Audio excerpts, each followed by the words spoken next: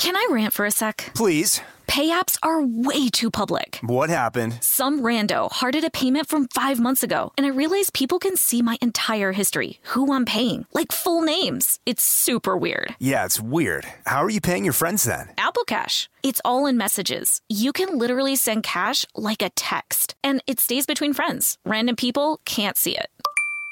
Did you just pay me $1 on Apple Cash? Shh. Services are provided by Green Dot Bank. Member FDIC. Terms apply.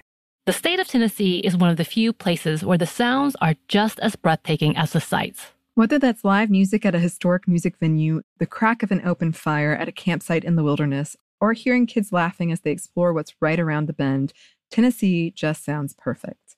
Start planning your trip at tnvacation.com. Tennessee sounds perfect. This episode is brought to you by PNC Bank, who believes some things in life should be boring, like banking. Because boring is safe and responsible, level-headed and wise. All things you want your bank to be. You don't want your bank to be cool or sexy. Sexy is for 80s hair bands, not banks. That's why PNC Bank strives to be boring with your money so you can be happily fulfilled with your life. PNC Bank, brilliantly boring since 1865. Brilliantly Boring Since 1865 is a service mark of the PNC Financial Services Group, Incorporated. PNC Bank, a National Association, member FDIC.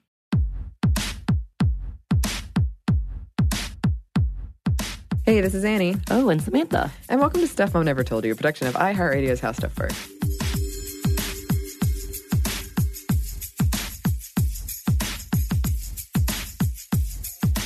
Did I get you?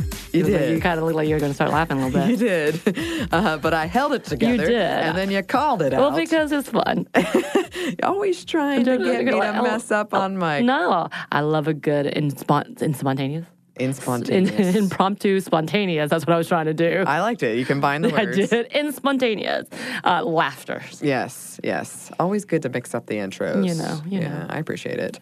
For our classic today, listeners, as you probably know, we recently did an episode on sleeping or the difficulty of sleeping. The lack thereof. Yes, and it's apropos for me because last night I think I got 1 or 2 hours. What I did, I only got 5 hours last night, surprisingly, because I stayed up doing word searches. I got a new book. I got really excited and just kept going. And typically, it helps me go to sleep. Mm-hmm. No, I got revved up. Oh man, I gotta hang out with you. I won't bother you, but I gotta see this word search thing go down. I feel really old when I talk about it because I mentioned it with the Daily Zeitgeist, and they were like, "What?" I just think it's a very unique hobby. Apparently. I like it. I like it. And one day we'll hang out and maybe... So you'll do crafting of your costumes and I'll do word searches as we have some kind of Marvel or Harry Potter movie going on. Or I'm going to talk about Heathers again. Okay. If we watch Heathers, you have to pay attention. You're making this into the Heathers podcast. It is. So I'm trying to make it Marvel. You're trying to do Heathers. Eventually we're going to have a weird crossover thing. Oh, man, could you imagine?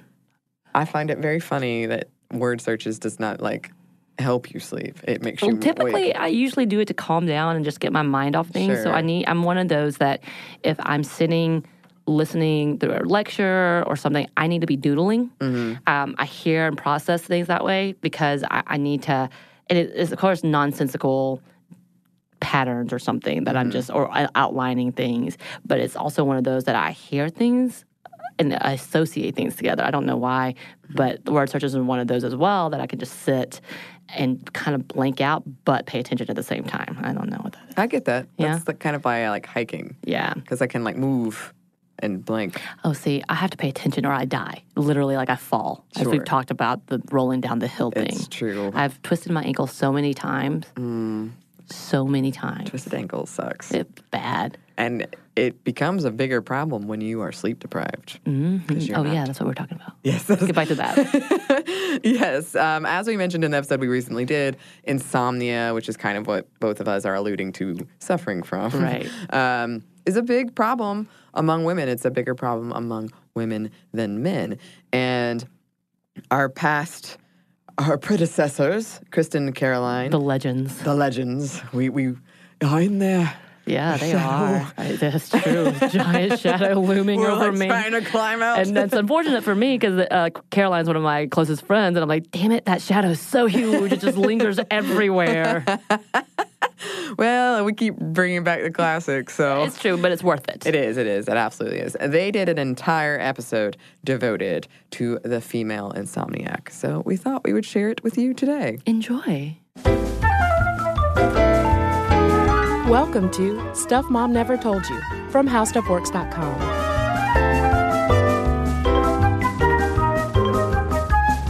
Hello and welcome to the podcast. I'm Caroline. And I'm Kristen. And today I really wanted to bring our listeners an authentic and genuine experience, Kristen. Okay. I am coming into this topic of insomnia completely sleep deprived. Oh, no. I do suffer bouts of crazy insomnia. Nothing like chronic, nothing long-term, nothing health issue related. It's more anxiety. I tend to suffer from anxiety on and off, and it causes these spirals of sleeplessness because whatever makes me anxious, whether it's work or personal stuff, I suddenly lose the ability to sleep, and then the more tired I get, the more panicked I get that next night about sleeping, and a vicious cycle of insomnia is created.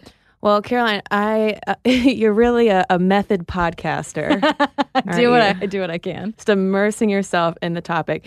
And I'm sure that there are so many listeners who can relate to that very cycle of insomnia that you experience. Well, I would assume there are a lot of listeners out there who could relate to it because insomnia is something that I feel like a lot of people, it's a health issue that a lot of people talk about, a lot of people experience. Certainly here in the U.S., a lot of people do.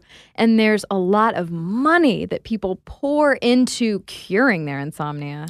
Yeah, just to get a sense of how bad of a time we have sleeping, specifically in the U.S. If you look at what the so-called sleep economy was worth in 2007, as reported on in the New York Times, we spend $20 billion a year on sleep aids of different sources. And sleep deprivation was also estimated to cost U.S. businesses $150 billion annually in lost productivity. I believe it. Like when you come to work sleep deprived, and I don't mean you like you, Kristen Conger. Like when Kristen Conger comes to work sleep deprived, but when the general you comes to work sleep deprived. And me specifically. and me, let's be honest. I mean, it is so easy, for instance, I don't know, to like find yourself staring out the window and realize you've just been sitting there for 10 minutes not doing anything. Yeah, because your brain is just shutting down. And the thing is, there are actually 88 known sleep disorders. And insomnia, even though we're probably all familiar with what it is in general, it's one of the least understood, scientifically speaking. Like doctors still aren't entirely sure what causes insomnia. We know what it does. Yeah. Well, I mean, when you look at the causes and effects of insomnia and the fact that there are underlying health conditions, but it's sort of, it gets into a chicken and the egg thing. Like, okay, well, insomnia can cause things like depression and anxiety, but it's also caused by depression and anxiety, and it leads to some awful things during your day that you have to deal with. Yeah, and the big reason why we're talking about insomnia on the podcast is because it overwhelmingly affects more women than men. Mm-hmm. So first, why don't we just talk about insomnia in general, which is a sleep disorder characterized by difficulty falling and or staying asleep. Yeah, and some other symptoms include just being sleepy during the day, feeling tired when you wake up, that feeling like you're never refreshed, irritability, problems with concentration and memory, tension, headaches, and of course mine, which is like ongoing worries about sleep, like will I ever be able to sleep again? Well, would you characterize your insomnia then as the acute insomnia or chronic insomnia? Well, I would say that bout that I had a couple months ago, I would say that was definitely acute because it's short term and versus chronic, which is at least 3 nights a week for a month or longer. It was awful and it was constant, and then it was just gone. It fixed itself over Memorial Day weekend, thank goodness. And that insomnia that I was suffering from, that acute insomnia, I'm pretty sure was primary insomnia versus secondary. So primary is like just regular old run-of-the-mill, can't sleep because you're feeling crazy, versus secondary, which is actually sleep problems caused by a health condition. So it's like if insomnia comes into your bedroom just on its own, like, hey, it's just if it's just the me. Kool-Aid man, it is the Kool-Aid man of insomnia, of sleep disorders. Then that's primary. But if it's say depression walks into your bedroom, is like, hey, also I brought along this really cool friend of mine, insomnia. Yeah, Have exactly. fun with both of us. Then it's secondary. Yeah. Oh man, what a great medical doctor I would make. Well, and speaking of secondary insomnia, depression, as I just mentioned, is often linked to it. Also things like anxiety and stress. And according to a recent study that came out from the American Academy of Sleep Medicine, it's not just the stress itself, it's also how we react to stress, Right. which can exacerbate insomnia. Yeah, if you're not dealing with your stress, and I'm sure a lot of people out there are familiar with this, I'm certainly familiar with this. If you're not dealing with your stress and you're using poor coping mechanisms to try to work around it, like turning to alcohol instead of stress reduction techniques. We're all guilty of a glass of Pinot Grigio now and again. And that can actually contribute to your stress-induced insomnia. And there are also a number of medical conditions such as issues with chronic pain, breathing difficulties, or needing to urinate frequently that can provoke insomnia because, you're having to, it's waking you up constantly during the night.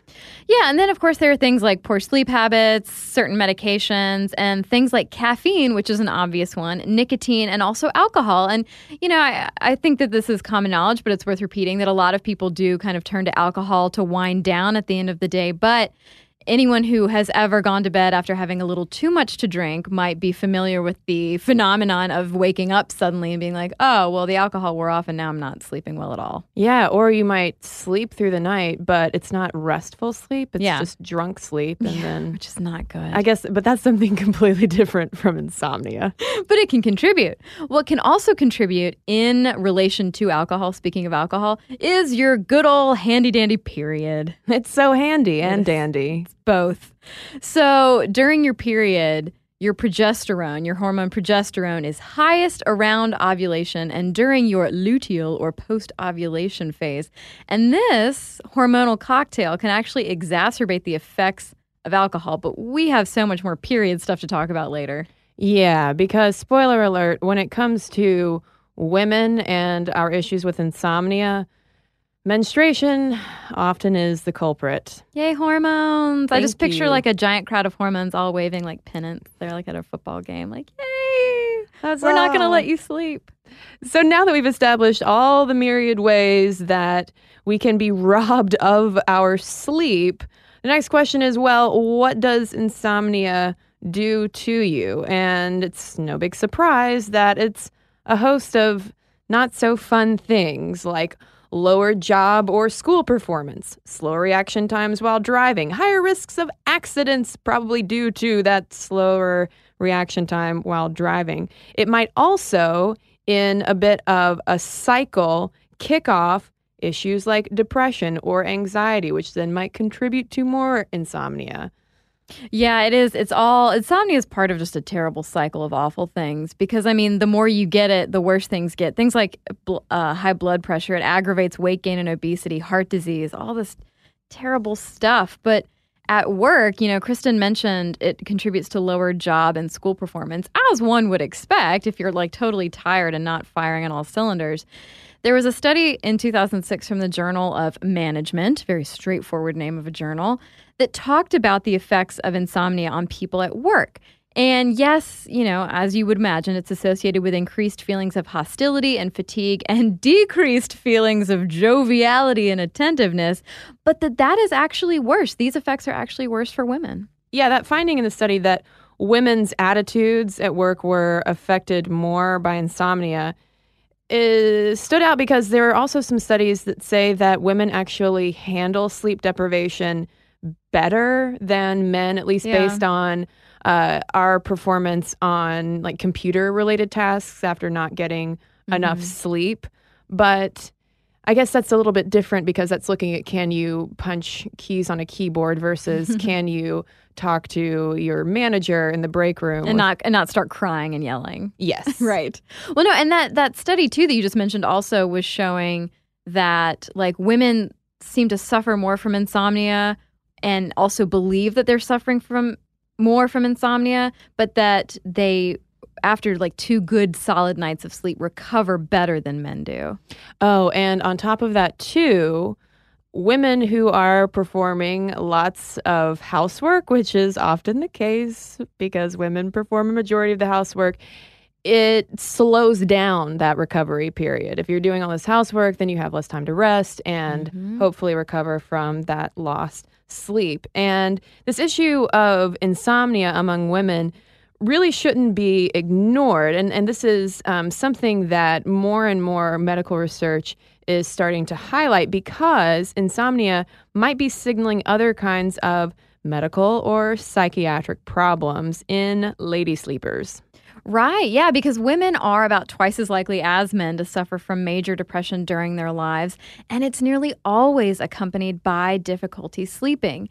And also another big health issue is obstructive sleep apnea. This is something that my mother struggles with. She snores, has sleep apnea, and it really messes up your sleep because you basically wake up gasping for air. But obstructive sleep apnea is a major cause of insomnia, as you might imagine, and it's a major contributor to heart disease. And before menopause, women are about half as likely to have sleep apnea as men are, but once they get past menopause, they catch up to men. Those lucky ladies. Yeah, and after menopause too, as we'll talk about more, the rates of insomnia among women escalate as well. Right. Well, what's dangerous about this whole sleep apnea, depression, insomnia link is that because doctors are kind of programmed to use not the best term, but kind of programmed to think that it happens more frequently in men than in women, they might overlook the signs of sleep apnea in women. And so, oh, you're just depressed, you're just tired. But really, she has possibly a serious health issue going on. I'm programmed to say this. I'm a Dr. Robot. Dr. Kristen. Yes, Kristen Robot. Well, now that we've talked about a lot of sort of external factors that interact with insomnia and promote cycles of insomnia in women, let's really focus in now on sleep and how that interacts with gender, because there are a lot of different gendered patterns, it turns out, of how we rest. And we'll talk more about that when we get right back from a quick break.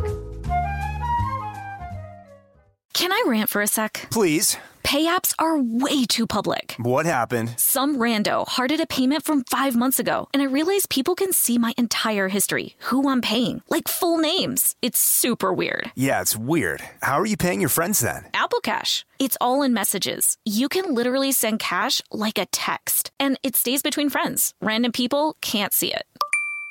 Did you just pay me $1 on Apple Cash? Shh. Services are provided by Green Dot Bank, member FDIC. Terms apply. This episode is brought to you by Snagajob. Snagajob is where America goes to hire, with the deepest talent pool in hourly hiring. With access to over 6 million active hourly workers, Snagajob is the all-in-one solution for hiring high-quality employees who can cover all your needs. On demand, temp to hire, part-time, or full-time. You name the position: warehouse worker, retail associate, grocery store clerk, fitness trainer, baker, stylist, bellhop, podcast producer.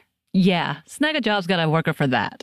With their easy-to-use platform, you're able to seamlessly post and fill available positions quickly with a dedicated customer support team to provide all the help you need along the way.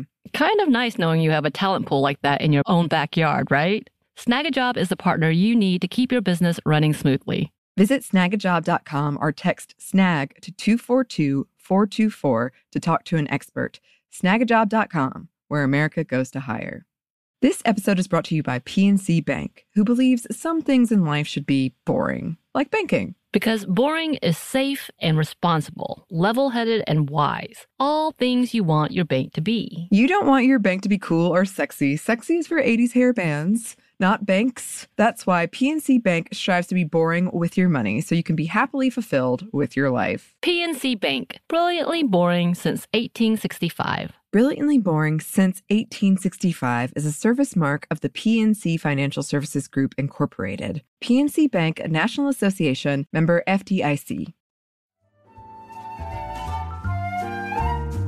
So to first kick off this closer look at gender and sleep, I just want to toss out this historical tidbit from Insomnia, A Cultural History by Elena Summers Bremner, who talks about how in the 19th century, there was at least one doctor who claimed that women need more sleep because we're prone to nervous excitability, while another doctor in the 19th century thought of insomnia as a morbid deficiency of the brain, which was why women need more sleep.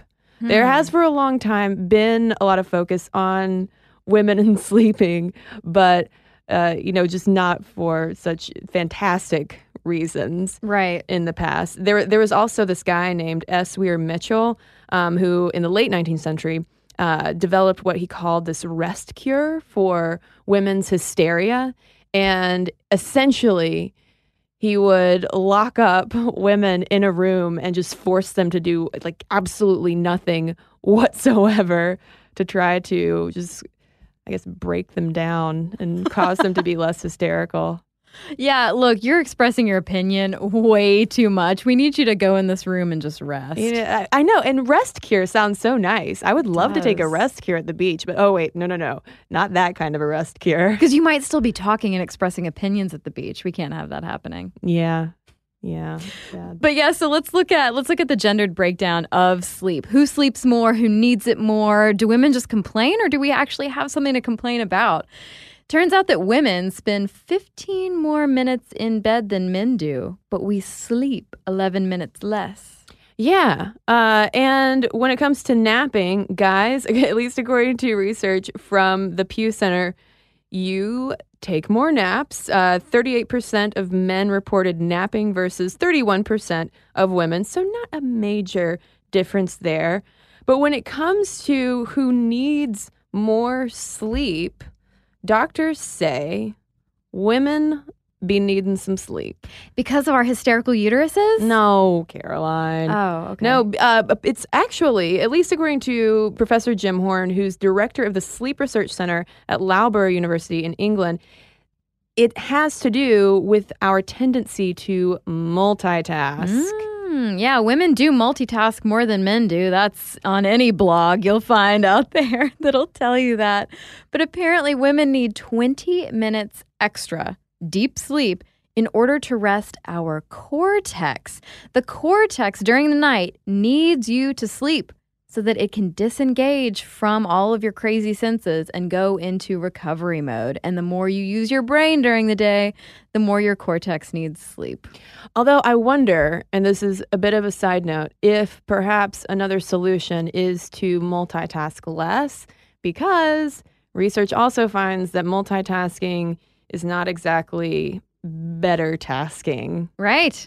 Yeah, exactly. I know. Well, it's hard to resist multitasking, though, sometimes, Caroline. Well, sure. Unless, and I'm good at it to an extent. I'm good at multitasking to an extent. But then my, undiagnosed adult ADD kicks in, and I'll start something over here, and then I'll move over here and do something else. And then by then, my cortex is just like, we don't even know what's going on. Go to sleep. And then you just... and then I just face plant on your cubicle. Yeah, so if you ever walk by me and I'm just, face down on the cubicle with the space bar going forever, just leave me.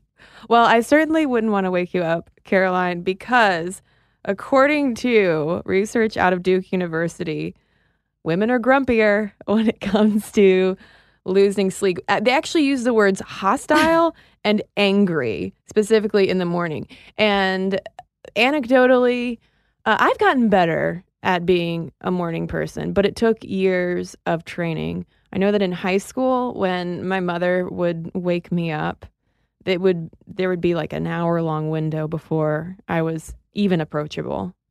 Yeah. No, I totally get it. I am not a nice person when I'm super tired and I've just woken up, especially if I haven't slept well. I have been known to throw the covers back and yell, "I'm not sleeping!" and, go storm out and try to sleep on the couch. Yeah, I'm not social for the first bit of the morning, but No. I think I'm not as hostile and angry as I used to be. But we might not just be just old grumpy Gus's for no good reason, because according to these same Duke University researchers, women actually suffer more mentally and physically if we don't get enough sleep, which then puts us at a higher risk for heart disease, depression, and psychological disorders. And also, podcasters referring to you as a grumpy Gus, apparently. But yeah, it's scary. And you're like, well, I mean, surely like there's nothing so bad about this. But in addition to all of these things that insomnia puts us at risk for, we as women end up with higher inflammation markers. And basically this indicates to a doctor that you are developing health problems and they're linked to pain. So, well established, women need more sleep. Even though we might be laying in the bed more, we aren't necessarily getting it. What is going on? Because statistically, women are 50% likelier to suffer from insomnia. And according to a survey from the National Sleep Foundation that came out in 2007, single working women have it worse, which I was surprised to see because I would have assumed it would have been working moms. I would have thought so too, but it turns out that single working women we're probably bringing it on ourselves. Oh, because we're like staying out late, doing our thing. Yeah, exactly. And we're singing about it. We're just constantly throwing our hats up in the air like Mary Tyler Moore, just like going in overdrive. Married working moms get about the same amount of not enough sleep as single working women do. And, stay-at-home moms, you guys don't have it much better. 3/4 of these women experience symptoms of insomnia. And why is that? Because we all have a lovely cocktail of hormones in our bodies that are really the primary culprit of all of this insomnia. It seemed like of all of the studies that we read regarding gender differences in sleep patterns and insomnia from adolescence through old age, it is constantly menstruation, menopause, pregnancy, and hormones that are the common thread. Yeah, that's right. Amy Wolfson, who's the author of The Woman's Book of Sleep, a complete resource guide, said that more than 70% of women complain about sleep problems during menstruation when hormone levels are at their lowest. So imagine that stadium full of pennant-waving hormones just like clearing out of the stadium and suddenly you can't sleep. Yeah, if you're listening to this and you're like, you know what? I seem to not be able to sleep when I'm experiencing PMS. Well, it's probably because premenstrual insomnia and premenstrual hypersomnia are just two of the menstrual-related sleep disorders that are among those 88 known sleep disorders. So there is a very strong link between our menstrual cycles and how well we sleep. Yeah, in fact, research even says that menstruating women report bloating that is significant enough to disturb their sleep at least 2 or 3 days during each menstrual cycle.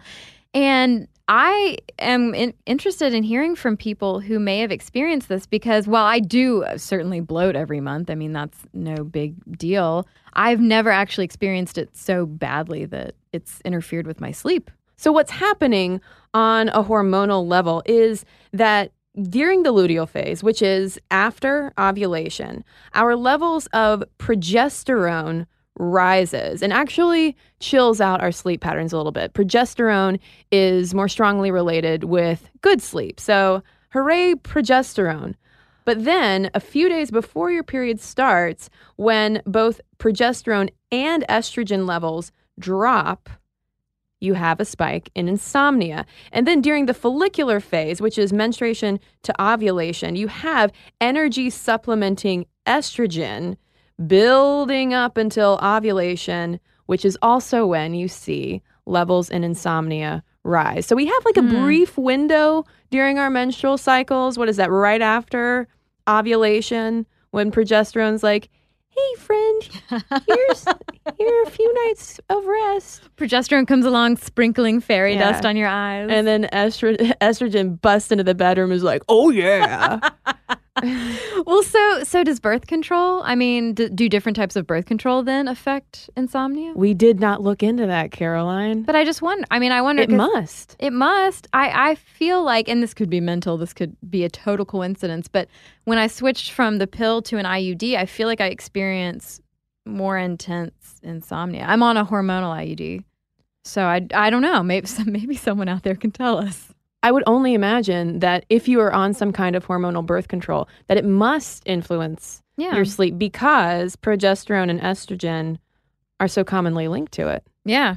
Well, but speaking of not being on birth control, during pregnancy, especially in women's third trimester and after childbirth, women experience these profound fluctuations in their steroid-related hormones and those hormones that are involved in the whole hypothalamic pituitary adrenal grouping of hormones that produce significant physiological changes. Yeah, and apparently during the third trimester, not only are you having some hormonal fluctuations that contribute to insomnia, but it's also the fact that your belly is so large and you have to go to the bathroom more often. That will, again, wake you up. Yeah, so that sounds more like a secondary insomnia that it's caused by not a health problem, but a body issue. A baby. It's caused by a growing baby. Oh, that's what it is. All right.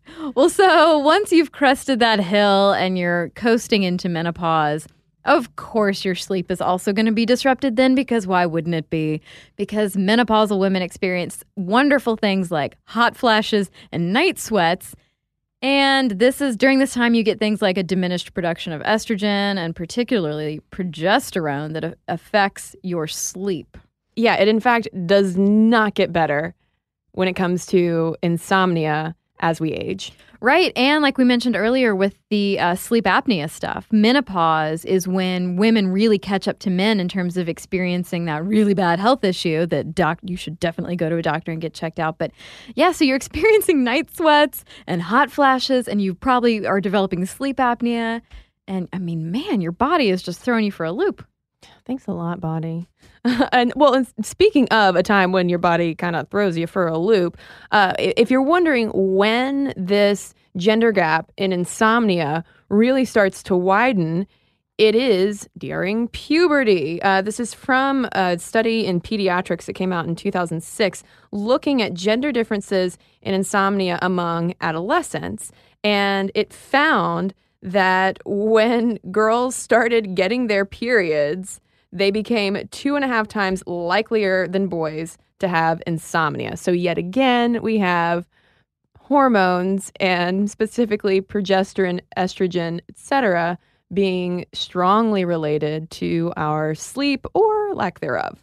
Yeah, so leading up to puberty, there's really no huge significant gap between boys and girls in terms of having insomnia, but that onset of a girl's period is associated with a 2.75-fold increased risk for insomnia.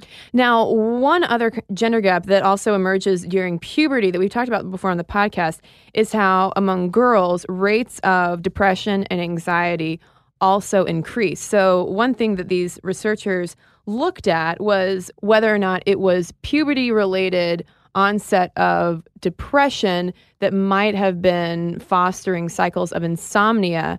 And another study that we looked at examining adult female insomniacs both concluded that it is not specifically the depression and anxiety that are to blame for these higher rates of insomnia. Again, it always goes back to those hormonal factors. So all of this to say, the research that we found states that it is not depression and other kinds of psychiatric issues that are causing insomnia. They're interrelated, but they aren't codependent. Yeah. One doesn't necessarily have to depend on the other one exactly to happen. Yeah. Well, I mean, we were just talking about menopause, so if we're continuing to look at age groups and insomnia, the American Journal of Geriatric Psychiatry in 2011 looked at about 3,000 each of men and women 65 and older And they performed a meta-analysis and found that elderly women were at the highest risk of insomnia. So, like Kristen said, it just darn well never gets better. They found that more than 70% of men and women reported at least one symptom of insomnia, with difficulty maintaining sleep being the main one. So they looked at things like difficulty falling asleep versus difficulty maintaining sleep. And so they found that women more frequently reported 2 or 3 insomnia symptoms, whereas men more often reported just 1. But some of the protective factors against insomnia that these researchers highlighted for women, in this study at least, included a Mediterranean diet.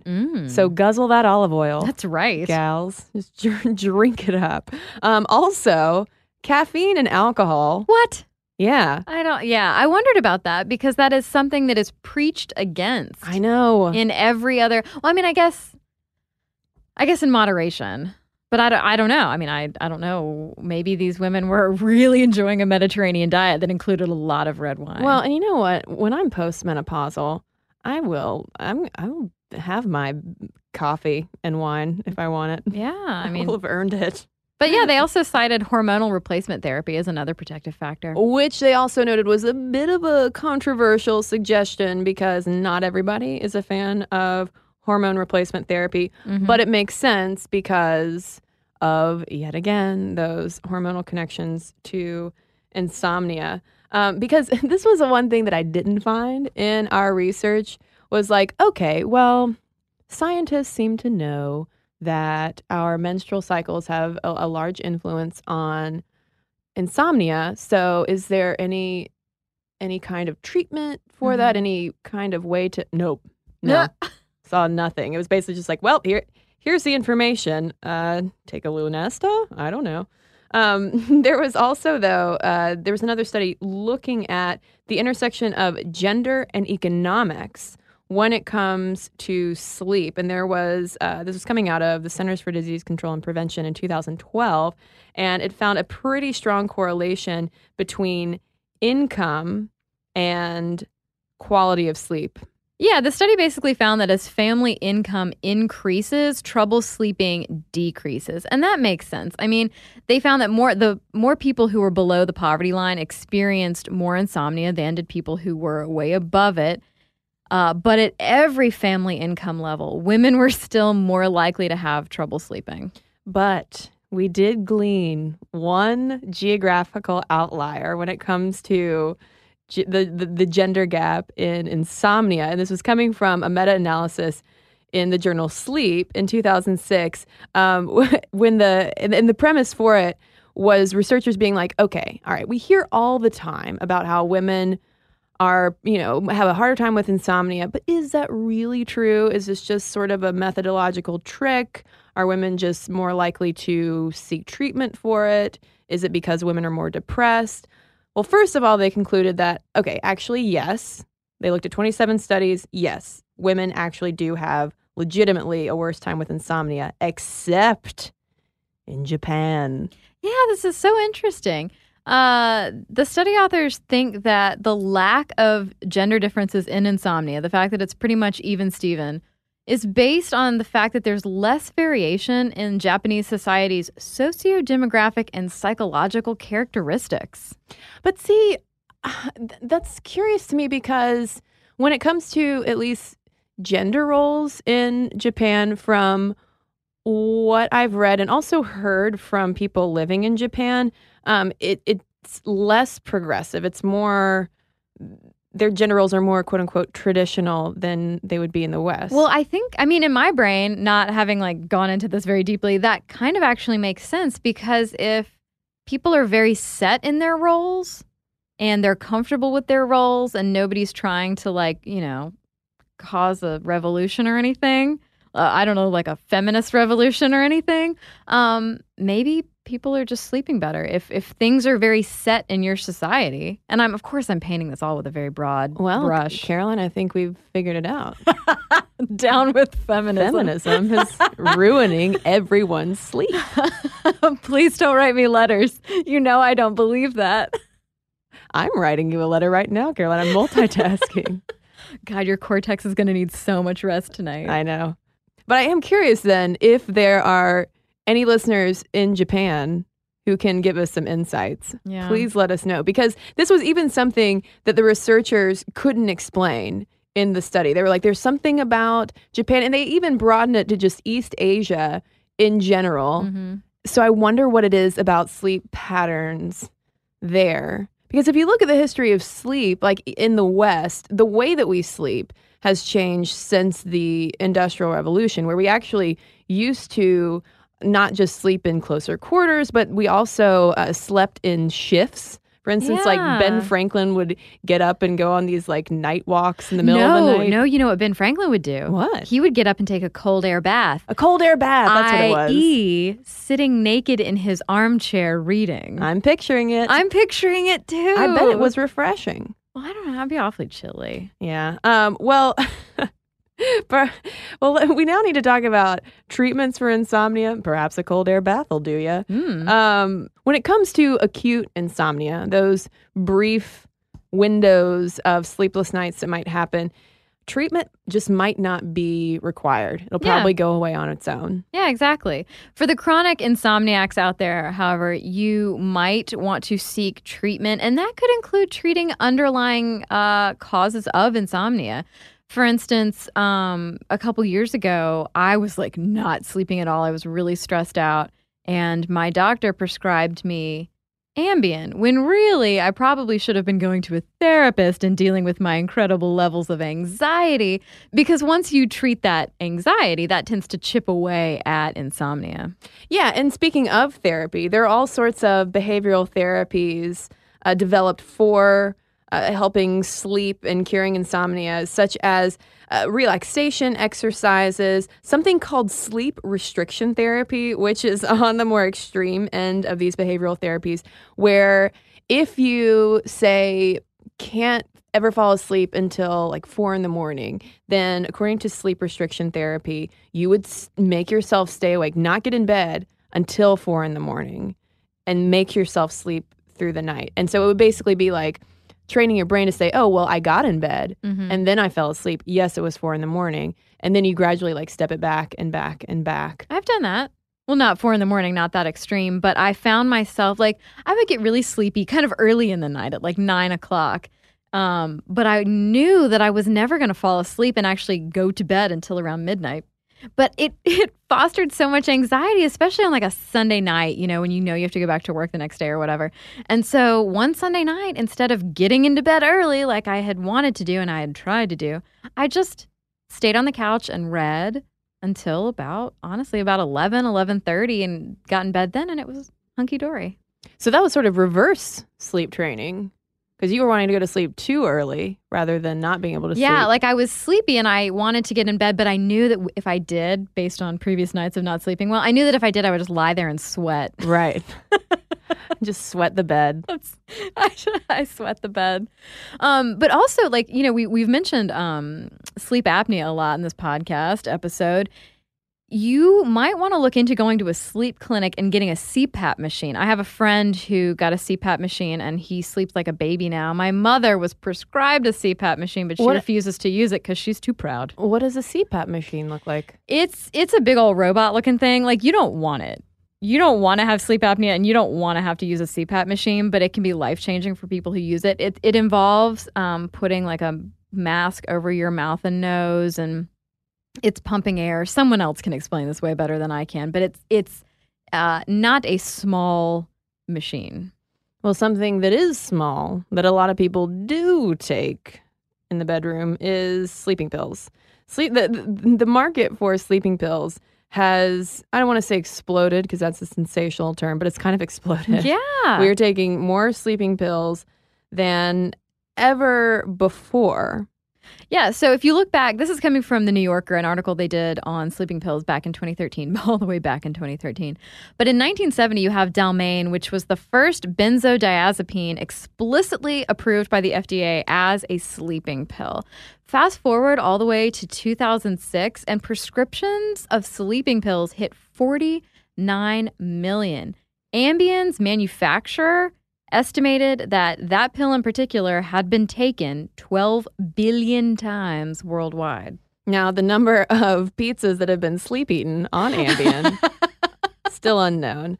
And according to data from the CDC, as of 2013, around 4% of Americans were using prescription sleep aids and are used more commonly, surprise, among women and older adults. But the trouble with these sleeping pills is that they might not actually be improving the quality of sleep that you get. There was one study that was cited in the New York Times talking about how, and I don't have the exact figures in front of me, but it was something along the lines of taking a sleeping pill and it helped the people fall asleep less than 15 minutes faster than the people who didn't take that. And then it's the question of, well, what kind of sleep are you actually getting when you pop an Ambien or a Lunesta or something like that? Because you might not be getting as deep of a sleep as you would otherwise. Right. Well, the whole thing with Ambien, and I am someone who takes Ambien now and again, it's not so much that it's knocking you out cold for the whole night, especially if you're taking a really low dose like I do, because that's more the placebo effect, let's be honest. But the thing with Ambien and other pills like it is that it gives you temporary amnesia. So when you wake up during the middle of the night, let's say you roll over and you can't get back to sleep and you're panicked about it and you wake up the next day and you're like, God, I just know I slept terribly and today's going to be awful. With Ambien, you forget that you ever rolled over, or you forget that you had that moment of like waking up and looking out the window or something crazy, or, getting up and eating a pizza. It just kind of gives you the impression when you wake up the next day that, oh, I slept okay and today's going to be great.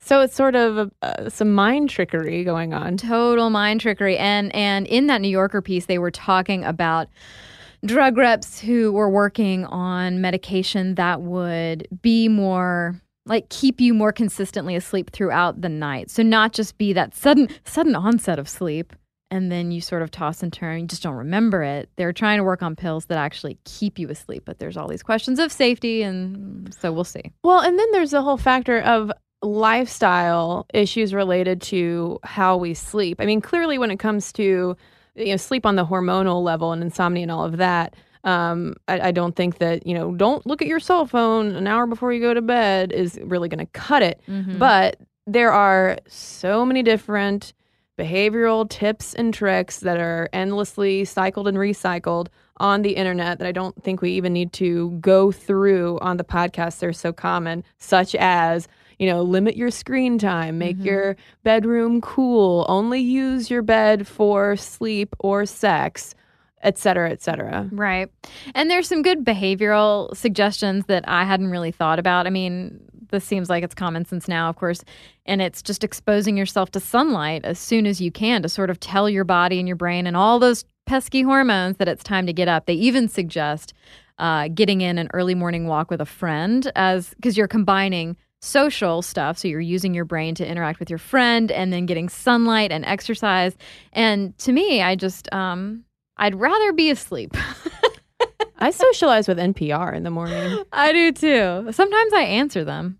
But there was a question though posited in the New York Times article that we've been citing throughout the podcast as to whether we are now just fighting our ancestors' way of sleeping, which was, Ben Franklin and his cold air baths of sleeping in these 4-hour blocks and then waking up in the night, doing a few things and going back to sleep. Maybe we are, forcing ourselves into unnatural sleep patterns. Yeah, I mean, it's definitely a cultural, global idea that you get in your PJs and you brush your teeth and you go to sleep for exactly 8 hours, and then you get up and you go be a very good citizen out in the world and work and behave yourself and all that good stuff. But yeah, maybe we are just completely fighting nature, because it's not as if, these ancestors who were getting up in the middle of the night, they'd sleep 4 hours, get up, do whatever, go back to sleep. It's not like they had it so great. We have all these Tempur-Pedic mattresses and these pitch black rooms, and don't use any blue light. Oh God. But I mean, they were sleeping, 35 people to a bed. They had like mice and who knows what. Mice and lice. So let's bring back the mice. Let's get the 35 people beds. If we can just go back to the Dark Ages. Yeah. But one thing that hasn't changed, though, through all of this is the menstrual cycle. Yeah. It seems like, I wonder if no matter what, if, all other factors controlled for, if it's still, regardless if women would still have trouble with insomnia more than men because of our periods. Yeah, all those hormones flooding out of the stadium being like, peace out, see you later. Yeah. See you back when you can sleep again. I hope this was illuminating, though, for people. But not too illuminating. We want people to be able to sleep. I hope this shed a calm, dim light for women in particular who do have trouble sleeping. And we want to hear from you. What's been your experience with insomnia? And have you successfully overcome it? And how did you do that? Let us know so we can share your insights with everybody else. momstuff@howstuffworks.com is our email address. You can also tweet us at momstuffpodcast or message us on Facebook. And we've got a couple of messages to share with you right now. This episode is brought to you by Snagajob. Snagajob is where America goes to hire, with the deepest talent pool in hourly hiring. With access to over 6 million active hourly workers, Snagajob is the all-in-one solution for hiring high-quality employees who can cover all your needs.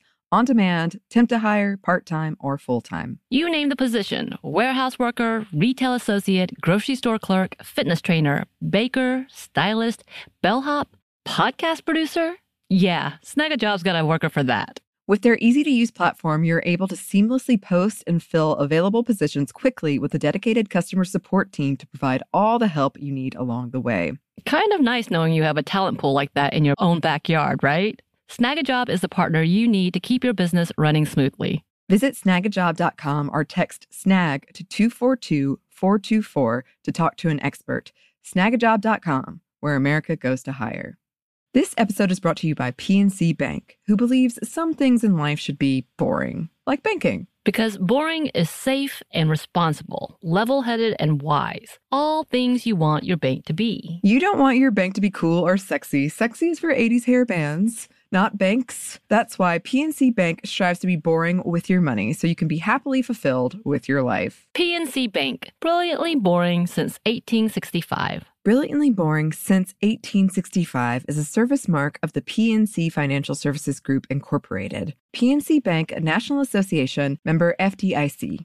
The state of Tennessee is one of the few places where the sounds are just as breathtaking as the sights. Whether that's live music at a historic music venue, the crack of an open fire at a campsite in the wilderness, or hearing kids laughing as they explore what's right around the bend, Tennessee just sounds perfect. Start planning your trip at tnvacation.com. Tennessee sounds perfect. Well, I've got a Facebook message here from Caitlin in response to our Explorers series episode on seafaring women. And she writes, "Ladies, I am a marine scientist and literally whooped for joy when I saw your Seafaring Women podcast title. The timing is especially appropriate as I just returned from a research expedition at sea.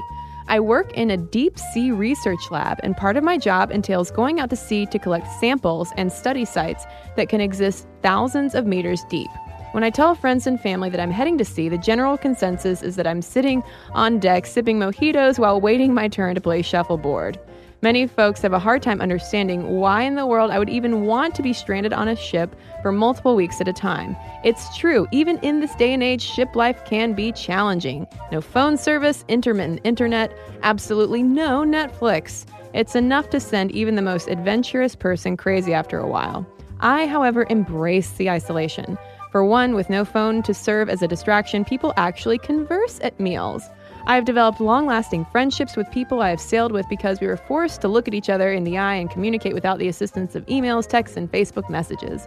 Also, there is something absolutely breathtaking about looking around you in all directions and seeing no indication of human life. Some of the best stargazing I've ever done has been on a ship. And a huge incentive from the science perspective is that when I'm at sea, I am privy to something that not many people have the opportunity to see: the deep sea. I've traveled a couple thousand feet deep in a submersible to a site that was little explored, and I can't even begin to describe what it feels like to know that you are seeing something that no one has ever seen before. It's surreal. It sounds surreal. She goes on to talk about how Rachel Carson and Sylvia Earle, her deepness, have been long-standing heroines of mine. And when I had the opportunity to meet Sylvia Earle, it took me 30 minutes to work up the nerve to talk to her, and she is amazing. As just a few resources, if you're interested, I did outreach for a deep sea research cruise, so you guys can read about life at sea at acidhorizon.tumblr.com. And for those of your listeners who are interested in exploring the deep sea from the comfort of their homes, check out nautiluslive.org. They have a live feed running from their ship, and viewers can watch and listen to the scientists explore the seafloor. That is so cool, Caitlin, and thank you so much for writing in. And I have a letter here from Whitney, who is a woman after my own heart. She wrote us to share a story about her family history, particularly one woman named Penelope. She says the story is not exactly related to exploring, but to female perseverance in the settlement of North America. She says, I had remembered vague details about Penelope Van Prince Stout as a child, but recently found a family history book that went into much more detail. Around 1643, Penelope and her first husband set sail from Holland for New Amsterdam. Unfortunately, the ship they were on somehow sunk just off the coast of Sandy Hook, but most of the party made it to shore. Once on land, the party was attacked by Native Americans in the area, killing Penelope's husband. Penelope suffered major stomach wounds and hid in the hollow of a tree until another group of Native Americans found her. She lived in the natives' village and was nursed back to health by them. Sometime later, she married Richard Stout, and they moved to New Jersey in 1665. However, hardship was not over for Penelope.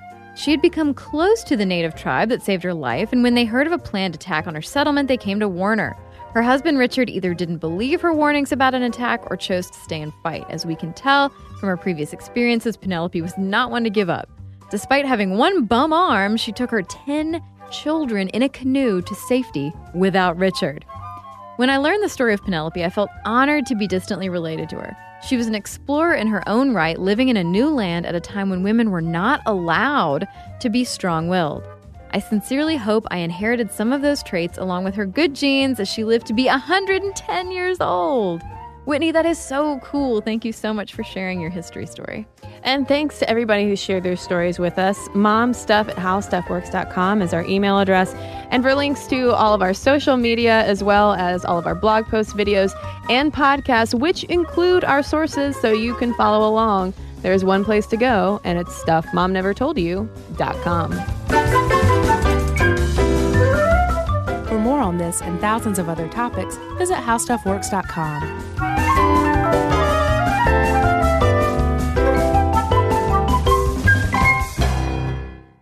The state of Tennessee is one of the few places where the sounds are just as breathtaking as the sights. Whether that's live music at a historic music venue, the crack of an open fire at a campsite in the wilderness, or hearing kids laughing as they explore what's right around the bend, Tennessee just sounds perfect.